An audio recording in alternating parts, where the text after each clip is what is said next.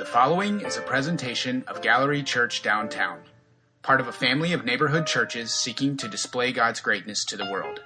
For more information, please visit gcbdowntown.com. Each Sunday, these last couple of weeks, we've been talking about different elements in our service as a form of an announcement because so many of you are new to our church family. And since we're not having Gallery Kids today and you're going to hear some small voices in the room, I want to talk to you about the way that we do our kids ministry and why just for a moment.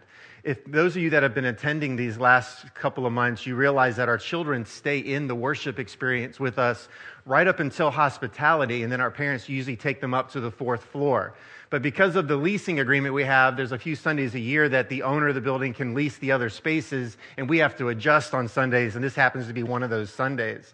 But what we're trying to do with our children is give them flesh and blood examples of what it looks like to worship.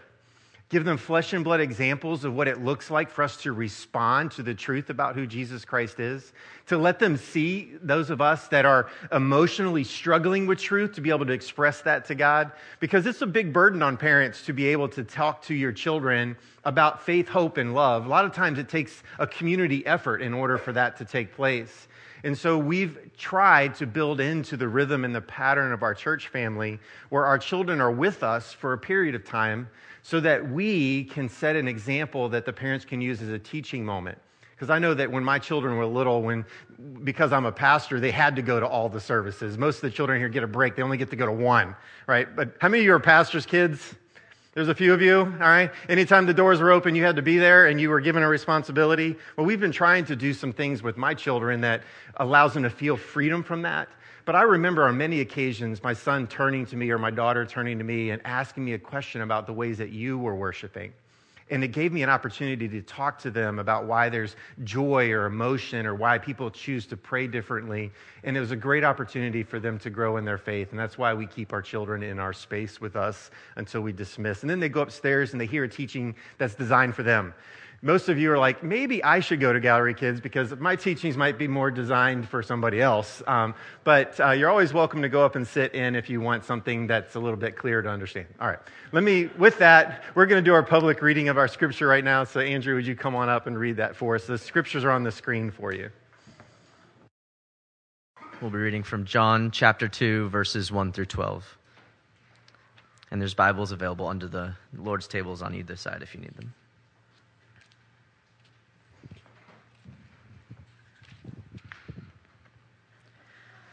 On the third day, a wedding took place at Cana in Galilee. Jesus' mother was there, and Jesus and his disciples had also been invited to the wedding. When the wine was gone, Jesus' mother said to him, "They have no more wine." "Woman, why do you involve me?" Jesus replied, "My hour has not yet come." His mother said to the servants, "Do whatever he tells you." Nearby stood 6 stone water jars, the kind used by the Jews for ceremonial washing, each holding from 20 to 30 gallons.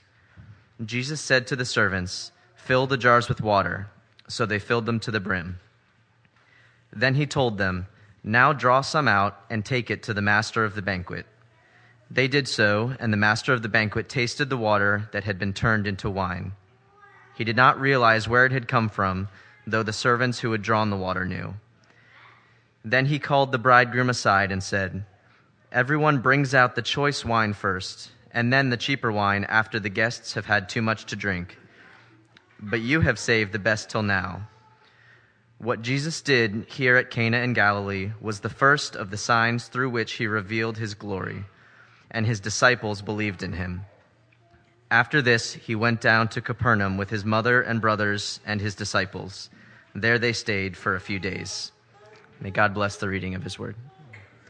Amen. This is a really popular story in the scriptures. How many of you have heard of this water into wine story before? Most of you, I'm sure most hands are raised. And because our kids are in the room today, I'm not going to review or forecast where we're going. I'm going to stick right to this story today to keep this as short as possible. But I must say this about John.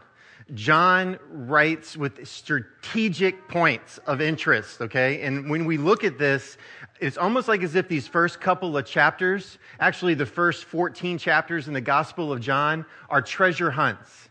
He's putting in clues. Some are very clear.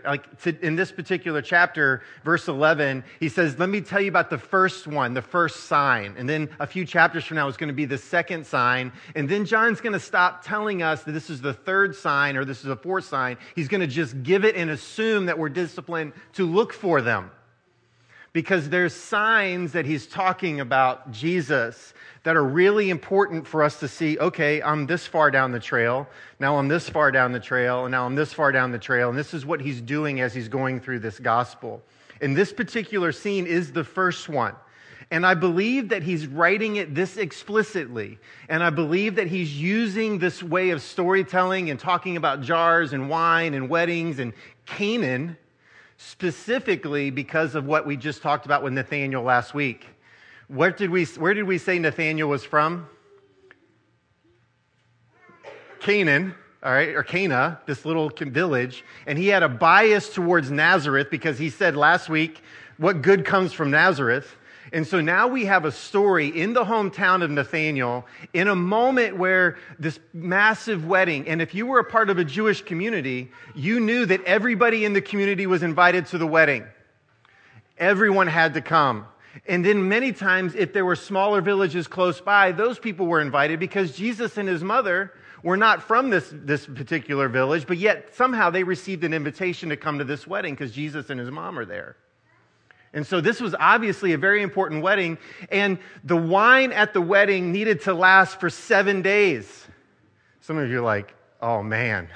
I think of some of your guys' weddings that I've been a part of here recently and thinking most of you planned like 7 or 8 hours worth of a great wedding day event, but you would have never planned 7 days, right? There's a part of it's like, man, what would it look like for us to take 7 days off and celebrate each other? That would be fantastic, actually, I believe. But in this particular community, for this family to have run out of wine would not have just been an inconvenience. It would have been a disgrace. It would have been shameful. We don't understand guilt and shame cultures, mostly here in America, because many of us, we don't care what other people think. We're just so individualized. But many of you from other places, you understand what guilt and shame culture really is like, bringing honor to your family versus bringing honor to yourself. And so the first century, there was this huge culture around how important these wedding events were and how necessary the wine would be. But Nathanael was told last chapter the Jacob and Esau story, which was a story of Bethel, which is this place of worship where God was, this angels going up and angels coming down. And there was this place where heaven and earth came together. And there was this place where like heaven opened up and the things of God were taking place. And Jesus used that as a reference to Nathanael. And he said to Nathanael, you're going to see these angels ascending and descending moments. And I want you guys to know, we just turned into the next chapter, and Nathanael's seeing the first one. This is really, I believe, for these early followers of Jesus, where they were hearing that there was going to be moments where the heavens and earth were going to open up, and immediately this first major event, Jesus is doing this. But there's some powerful words in this chapter. Mary, the mother of Jesus, is only referenced twice in the Gospel of John. Here, at this wedding, and next, we're not going to find her until the end of the letter when she's at the foot of the cross. Only 2 places John includes Mary in this particular story. And only in these 2 places do we begin to see this powerful moment of what God is using Mary, the mother of Jesus, to do. And so today, if there's one point that I want you to get from this short talk, that I even believe our kids can gather from this, is exactly what Mary said to the servants. Do what Jesus tells you to do. I mean, here they had run out of wine, and imagine, nobody says, collect money and go and buy more wine. Jesus says to them, go grab the basins that are used for ceremonial washing. All right, I want you guys to understand, this was like an equivalent of a portable bathtub. So for fine wine to be produced in your bathtub, think about the condition of your bathroom right now, back at home. Some of you, especially probably men, have never realized that the shower scrub sprays really do work, right? But yet, this particular passage of Scripture has Jesus going to these basins and say, fill these things up, like 30 to 50 gallons worth of water. And Jesus begins to serve it. And the owner of this, or the father of this bride, is being approached by saying, wait a minute, usually this fine wine isn't at this point, but you brought out the best now? Why didn't you do this earlier? And so what we begin to find here in this particular passage of Scripture is that Jesus is where our truth comes from. We have to listen to what he says in order for us to begin to understand what it really looks like for heaven and earth to come together.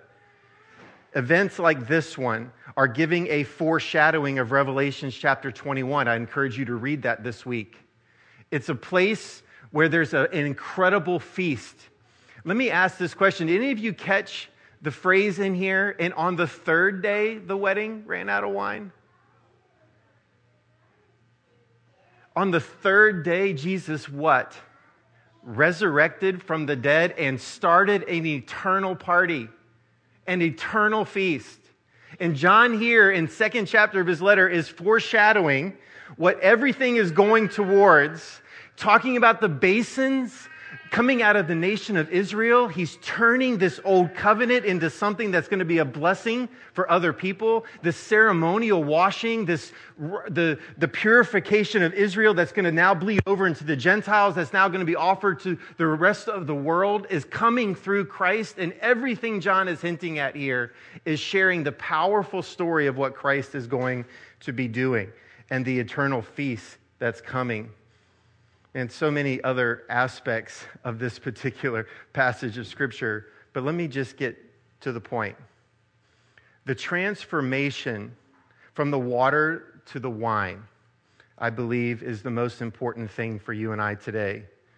Because I believe John is using it to signify the effect of Jesus in our lives.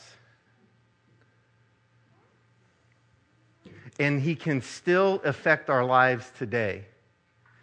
I want you to think about the people that live in your apartment building, the people that live on your street, on your commute, your walk to work, or wherever you might be, the class that you're in. I want you to think about the people around you.